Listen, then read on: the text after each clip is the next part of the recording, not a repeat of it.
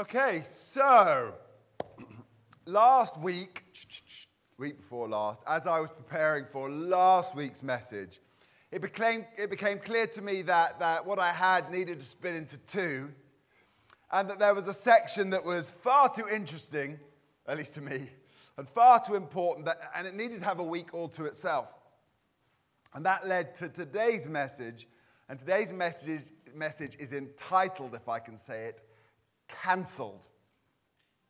And my plan is to address a contemporary issue that is swirling repeatedly around our news cycles, and it's become known as cancel culture. The idea that if someone uncovers any grievous behavior deep in another person's distant past, then they really, really need to bring it to the world's attention, to judge it in the public domain, and then cancel them, to write them off, to discredit everything they've ever done and ban them from ever being heard from again. To which I'd say, aren't you so glad that Jesus doesn't do that? I think it'd be helpful at the beginning to just spend a few minutes looking at some of the underlying issues before we have the gospel today. And I'll start with an interesting thought that's kind of occurred to me, been bubbling in within me for the last couple of weeks, and it's this. The world just does not know what to do with sin. Knows it's a problem, knows there should be consequences, but it can't define it. It really doesn't want to define it, and it has no idea where grace or forgiveness fit in. So when they come across something that they wouldn't call sin, but have decided is sin, they really don't know what to do with it. And that, at least in part, explains the confused and contradictory mess that culture is currently in. Now, thanks, Mike. Now, in the eternal, cosmic, spiritual scheme of things, it's no great surprise that this has become a thing.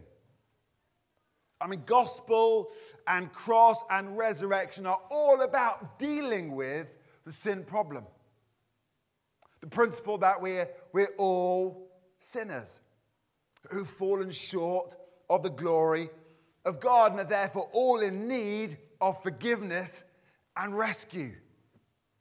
In need of rescue from the darkness in our own souls. In need of rescue from the huge damage that sin can do and probably has done in our lives.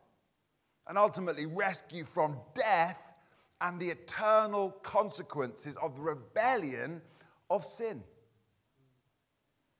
And if that's the case, it should be no surprise that the enemy is trying to distract people from gospel. That he's trying to discredit the gospel and ultimately to discount the gospel. We see the trouble that people out there are having is that they are still image bearers.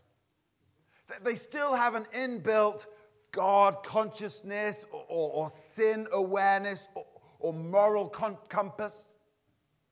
They instinctively know that sin is real and should have consequences, but modern thinking just doesn't provide the parameters for that. And that has created a deep confusion, and the world is, I think, inevitably really struggling with it. So we live in this confused and contradictory world where everyone wants grace, but isn't prepared to give it. And as a result, society has become very judgmental, very graceless, and hugely hypocritical. You see, if you remove holy God as the definer and judge of sin, if you remove Jesus as the example and the demonstration and the execution of grace, if you remove that, you really are stuck. And that is the paradigm in which we find ourselves in the 2020s. One of the problems is the world just doesn't know what to do, what to make of truth and morality. The pervasive view, as we've been taught, is there is no absolute truth. And that truth is relative and it is subjective. A part that is from my truth, which is by definition the exception. And if you oppose my truth, you have become the enemy. And here's the problem. Who gets to define what morality is? What qualifies? Where are the lines? Who chooses? Do we just choose for ourselves? What right do others have to choose for you? And where, if anywhere, does God fit into all of that? I listened recently to a really fascinating podcast. It's called the Catalyst Podcast. I recommend it. And the interviewer was interviewing the Bishop N.T. Wright, Tom Wright. You've probably heard of him. He's one of the most eminent British theologians. He's written extensively. He's got a series of Bible commentaries called Bible for Everyone. And he's been at St. Andrews. I think he's now at Oxford University. Bright chap. Widely respected voice. And on this particular podcast, in about a 3-minute stretch, he said some really interesting things. And he's cleverer than me, so I thought it'd be valuable to share them with you this morning. He said something like this: "It seems to me we are in a very confused culture with a highly moralistic culture of one sort. The Western world has invented new moralisms to take the place of the old ones. But the trouble with the new moralisms is that there is never any redemption. If you are caught out saying accidentally something which someone else says is racist or crypto-Nazi or whatever it is, then that's it. You're out, you're cancelled, you're in social hell. There's no way back, no chance for repentance or forgiveness, and so on." He said that is a very cruel culture. Then he explained it a bit further, and he said something like this, and I've sort of transcribed it, so it's in his words. In the present social and cultural climate, everyone is nervous about tripping up over some hidden thou shalt not in the culture. Ain't that the truth? Whether it's about gender rights of one sort or another, about issues to do with race and so on. And the rules keep changing. And as the rules change, it's very hard to keep up with them. And actually, as he said it, at my age, I think he's a little bit older than me, it's really hard to keep up with this stuff that's changing and is so different from what I was brought up in. And he went on to describe it as a sort of pseudo-morality. He described it as a victim culture, where if someone feels upset by what someone else has sometimes quite innocently said, then they can blame the person who's done it. And once you blame them, there's no way back. They are non-persons. They are damned, or whatever. And he closed this section of the interview really by saying, people on the street are thinking so differently now in 2021. And they said that we have to get used, as Christians, we have to get used to articulating the message of Jesus in a very, very different context. He also explained that people used to object to Christians banging on about sin. But the point of banging on about sin was to say there is a way back to God from the darkness of sin. And to say that we're all sinners, N.T. Wright said, was actually a positive doctrine because we now have a diagnosis for the problem. And what's more, we have a solution that God has provided the remedy. So I thought that was really interesting to hear such an influential, intelligent man articulate it as clearly as that. You know, they really don't want to give anyone the right to define sin. They don't want accountability to a holy and moral God, but they do want blame.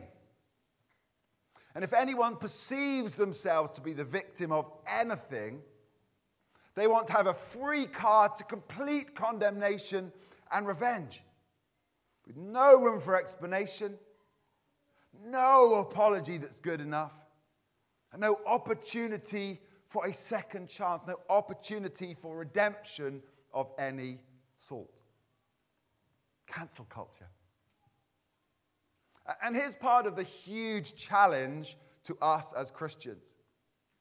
And it's this: the decision of who gets cancelled is being driven by people who, on the whole, stand for a very different set of values to us. Isn't that true? But it's not easy for people out in the world either. We're increasingly seeing people getting cancelled by fringe and competing members of their own groups.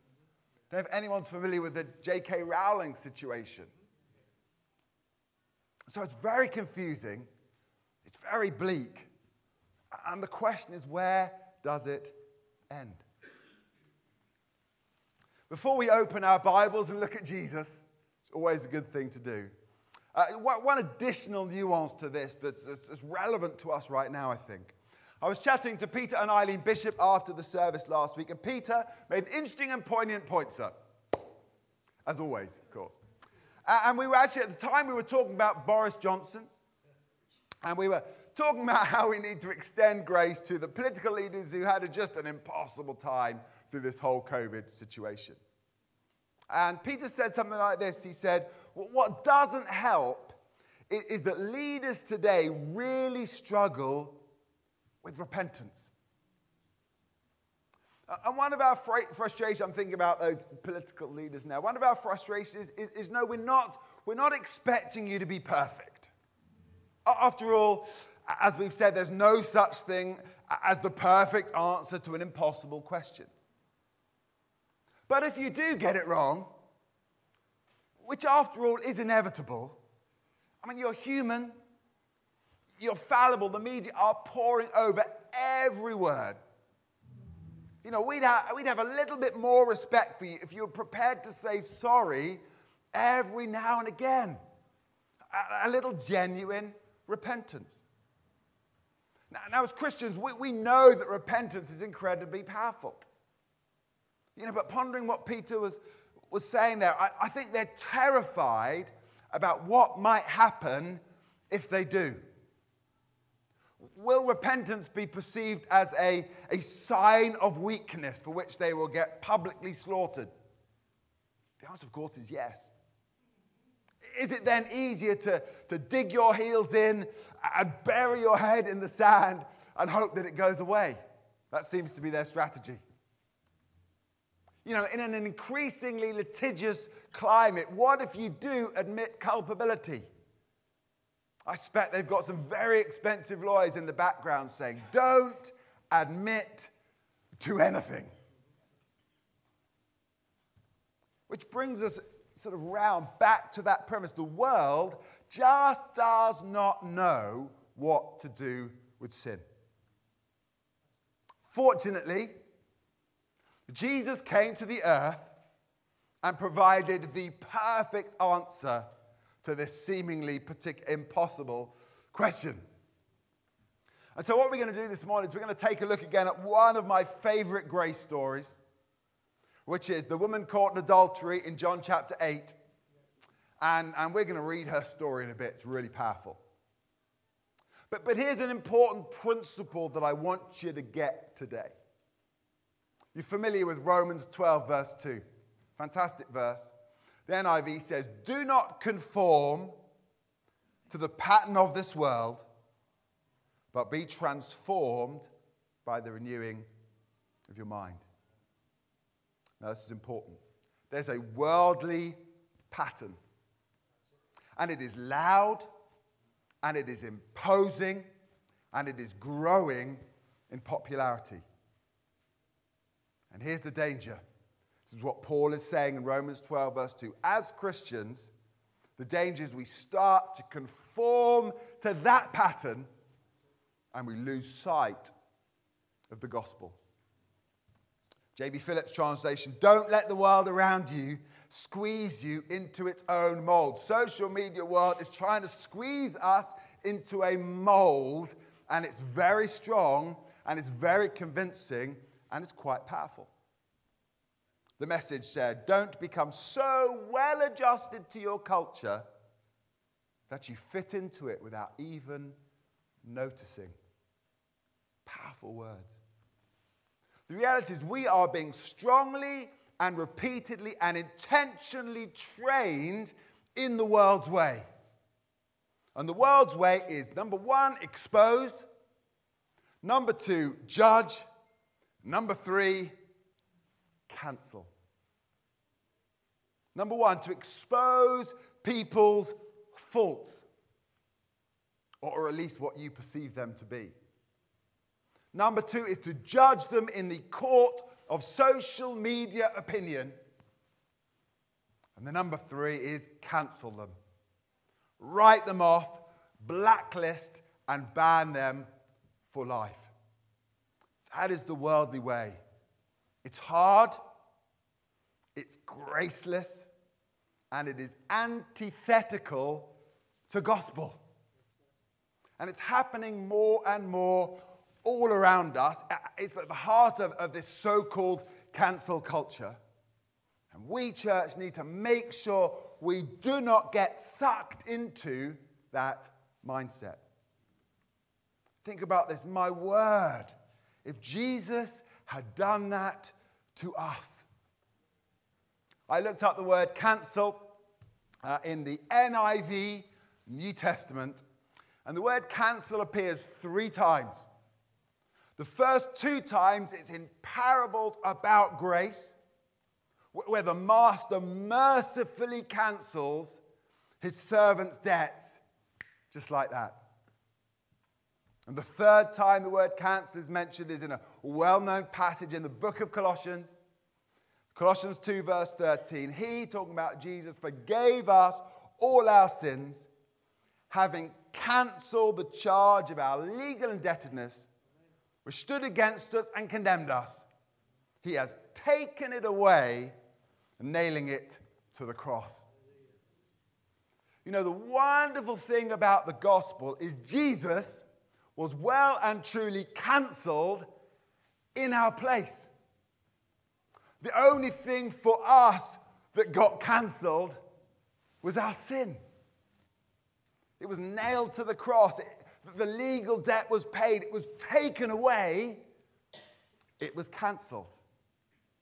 And so the good news is that cancelling is therefore no longer a thing for us. Praise the Lord. Okay, time for the story as I promised you. John chapter 8. Jesus returned to the Mount of Olives, but early the next morning he was back again at the temple. The crowd soon gathered, and he sat down and taught them. As he was speaking, the teachers of religious law and the Pharisees brought a woman who had been caught in the act of adultery, and they put her in front of the crowd. Teacher, they said to Jesus, this woman was caught in the act of adultery. The law of Moses says to stone her. What do you say? Boom. They were trying to trap him into saying something they could use against him, but Jesus stooped down and wrote in the dust with his finger. Okay, what did I say the worldly way was? Expose, judge, cancel. So what happened here to this lady? Well, first of all, they exposed her sin publicly, ruthlessly. They literally threw her on the floor at Jesus' feet in the public square. And number 2, they judged her. No context, no mitigation, no mercy. Guilty. And then they cancelled her. Or at least they were about to. And by cancel, I mean stone to death. And you cannot get any more cancelled than that. Let's keep reading. Verse 7, they kept demanding an answer, so Jesus stood up again and said, all right, but let the one who has never sinned throw the first stone. Then he stooped down again and wrote in the dust. When the accusers heard this, they slipped away one by one, beginning with the oldest, until only Jesus was left in the middle of the crowd with the woman. Then Jesus stood up again and said to the woman, where are your accusers? Didn't even one of them condemn you? No, Lord, she said. And Jesus said, neither do I. Go and sin no more. Thank God that the gospel way is very, very different. How many times we talked about the gospel being upside down, the gospel being counter-cultural? You see, God's way isn't expose and judge and cancel. The gospel way is love and grace and forgive. Number one, love to conceal. Number two, grace when judgment might reasonably have been expected. And number three, forgiveness. The person doesn't get cancelled, but their sin does. Let's look at those three in just a little bit more detail. Number one, Jesus by default, by habit, is just who he was. Jesus loved this woman. Now, I'm not sure that she was particularly familiar with the concept of love. That the sin that she'd been exposed for suggested a forlorn search for love in all the wrong places. But I want you to know, once Jesus had issued his challenge, the accusers left, and Jesus was the only one remaining. This is important. He took her sin from the shame of public to the dignity of private. To which I'd say, wow, don't we all long for grace like that? 1 Peter 4 verse 8, you probably heard this one before. Above all, love each other deeply because love covers over a multitude of sins. Love's about covering, not exposing. Proverbs 4 verse 12, hatred stirs up conflict, but love covers over all wrongs. 1 Corinthians 13 verse 5, Passion Translation, love does not traffic in shame and disrespect. So number one, Jesus loved her, concealing that sin. Number two, Jesus offered her grace. Where are your accusers? Didn't even one of them condemn you? No, Lord, she said. And Jesus said, neither do I. See, grace chooses to overlook offense. Grace gives other people the mercy and kindness we would so dearly love to receive ourselves. Grace offers hope and solutions rather than guilt and bondage. And then number three, he forgave her. Go and sin no more. Clean slate. Second chance. I'd like you to notice that none of Jesus' words piled on any guilt or any shame whatsoever. Instead, he offered redemption. He offered reconciliation. He offered restoration. Don't you so prefer the gospel? And so here's what we're called to do as Christians. Here we go. In the face of cancel culture, in a world where we're not sure whom to trust, in a world exploding with outrage and political polarization and gracelessness, our calling is to be vessels of love and agents of grace and unquestioning, unconditional, habitual forgivers. So the enemy hates those three things. Those three things are perilous to his purposes. The enemy is anti-love. And that's why he'll do anything to stir up hate and fear and suspicion and jealousy and envy. Number two, the enemy is anti-grace.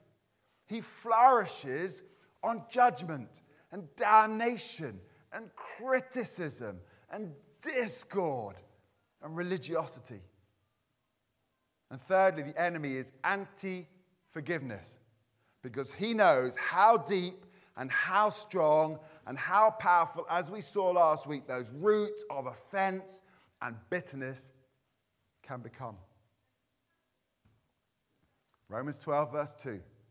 Do not conform to the pattern of this world, but be transformed by the renewing of your mind. We could rewrite that verse. If we see the enemy doing something, run as fast as you can in the opposite direction.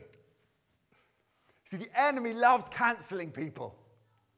He loves exposing people's sin and laughing about it and then piling on the guilt and shame.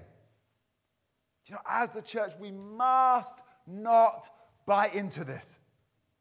We must not get suckered into it. We must let the world train us in this pattern. We must be wise to what is happening right underneath our noses. And instead, we must be a people of grace. A people that always seek to restore and to repair and to reconcile. To build bridges. To give hope. To offer solutions. Like Jesus, standing up for the ostracized and the alienated and the rejected and the condemned and those who are without hope. Here's an interesting thought for you. I reckon Jesus' ministry seemed to be specifically aimed at the cancelled. The woman caught in adultery. We could go through the prostitute who anointed him with oil and wiped with her tears and her hair, wiped his feet. Think about the woman at the well. How many husbands had she had? 1, 2, 3, 4, 5. How many was it? This woman had been cancelled. She'd been written off. She'd been ostracized. She'd been tossed away. And there's Jesus at the well. Think about Zacchaeus up that sycamore tree. Despised, rejected. That man had been utterly cancelled by his own people. What about the woman with the issue of blood? You know, she was perceived to be unclean. People would have had nothing to do with her. How many years did she have that issue? Think about the lepers.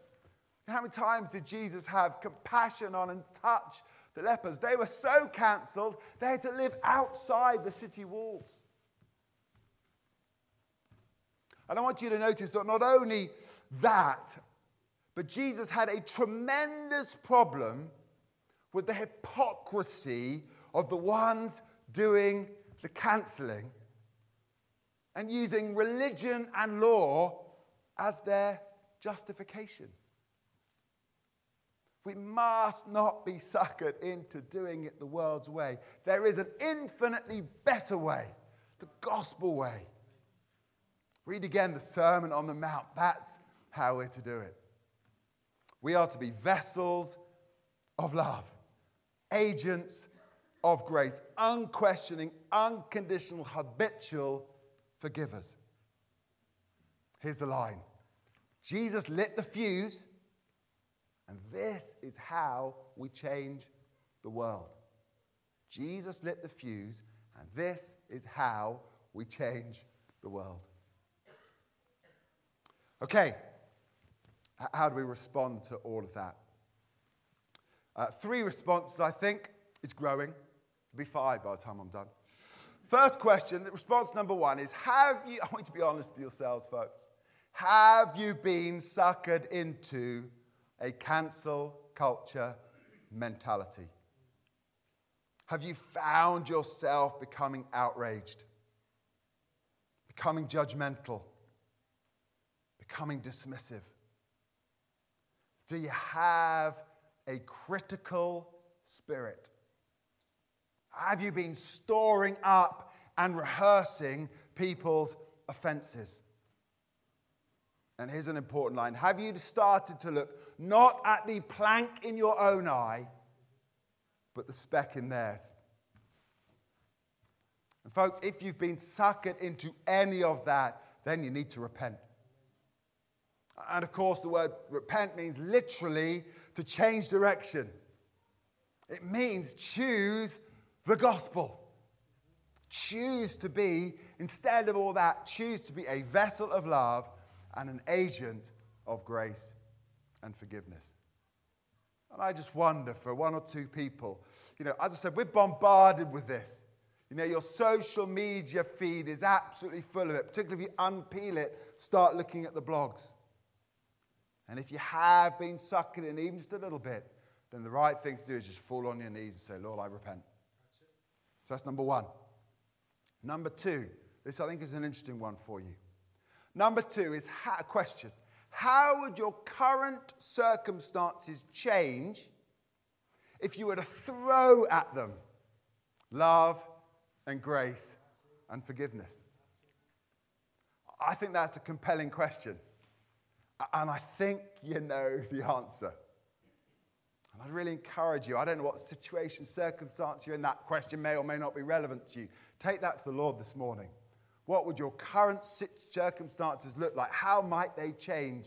What seed would you sow if instead of you hurled at it all the love and the grace and the forgiveness you've got? And then the third response, I said it's growing, is I think there's always a part for an impartation. And that's a recognition that we don't have, but God does. And sometimes we find our own wells getting a little bit dry. And if we find ourselves getting a bit dry, we can no longer overflow with the goodness of God. And it may well be this morning that you need an impartation of love and grace. In fact, I'd say, close your eyes.